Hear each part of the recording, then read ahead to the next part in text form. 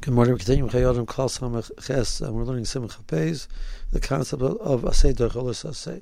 So the Chayodim said in the previous year the concept known in the halacha as beidna. Beidna is the Aramaic word for at the time. That this concept of Asei Docheh Saasei is only if beidna, the moment where the person is transgressing the aveira, the Asei is being fulfilled at that moment. But if the transgression of the aveira will come first, and the Asei will only come second, so then the Asei is not Docheh lo Saasei. But Davka b'inyan shelo yitcha halav v'lo yasa iser. Avlim akaponim sorach litchus halav al pi she'enu mekayim Asei aksha mikol mokim is Docheh.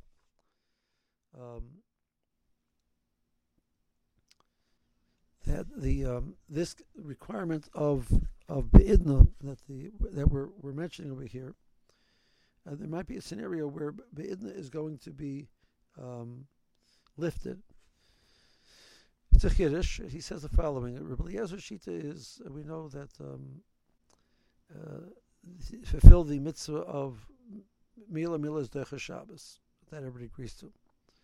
What about the steps prior to Mila? Are they Docheh Shabbos? So Rabbi Eliezer Shita is that Machshirei Mila are also Docheh Shabbos. So if the person can only get the Kli, the knife, to the child by carrying the knife through Rosh Hashanah, a person can do that on Shabbos in order to do the mitzvah of Mila.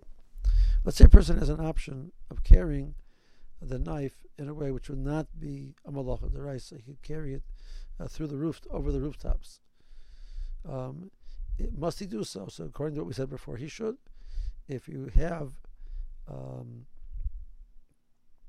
a choice of a way to fulfill both, then you have to do so. But over here, the mitzvah Mila, which is the engine for the Tchiyah, is going to happen on Shabbos, and it's going to be Docheh Shabbos.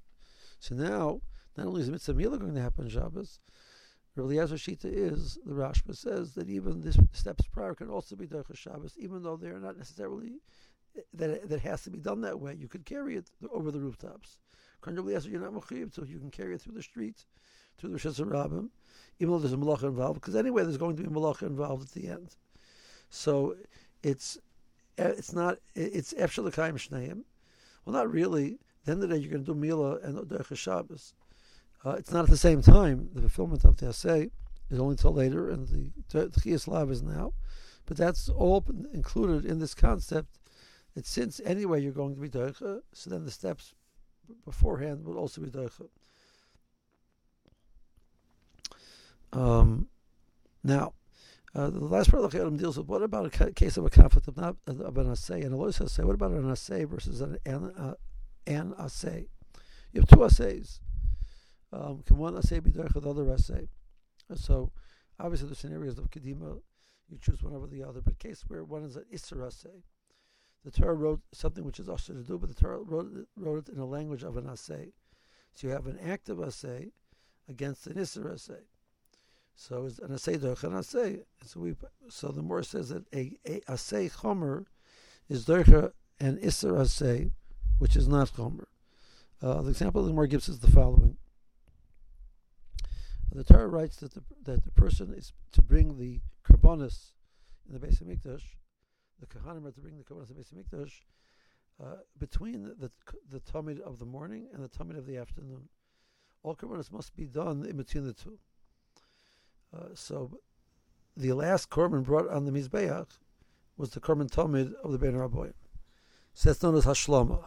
And one has to complete all Karbonis before the Tamid of Bein Rabboim, of the afternoon korban Tamid. The Torah says that in the language of that Aleh Hashem Kol Karbonos Kulam. This you have to finish this to bring afterwards. A person is being mavatal and Asei. He's being over an Isra Asei. He's not allowed to bring a korban afterwards. What about a situation? The exception of that, of course, is the korban Pesach is brought after the korban Tamid. What about a person who's Tameh, and in order to facilitate him eating from the korban Pesach, he needs to bring a korban. And there's certain people which have a chiyuv to bring a korban, and that's part of their tahara process. It's known as a mechusik kippurim. So a person needs that korban to allow him to eat from the korban Pesach. but they did not bring it before the Tamid of the Bein Raboyim. So Pesach is brought afterwards, but no other korban. So this korban that he wants to bring, which would allow him to eat from the korban Pesach, is too late. No, the Asei of korban Pesach is Docheh, the Isser Asei of Hashlama. The Asei of korban Pesach overrides the Isser. Now, it's not at the same time the person brings the korban and comes to and he does the Asei, eating the korban Pesach many hours later in the nighttime. It's not at the same time. So you see over here that when we say one Asei is more chomer, more significant than another Asei, it's allowed to push away a Asei.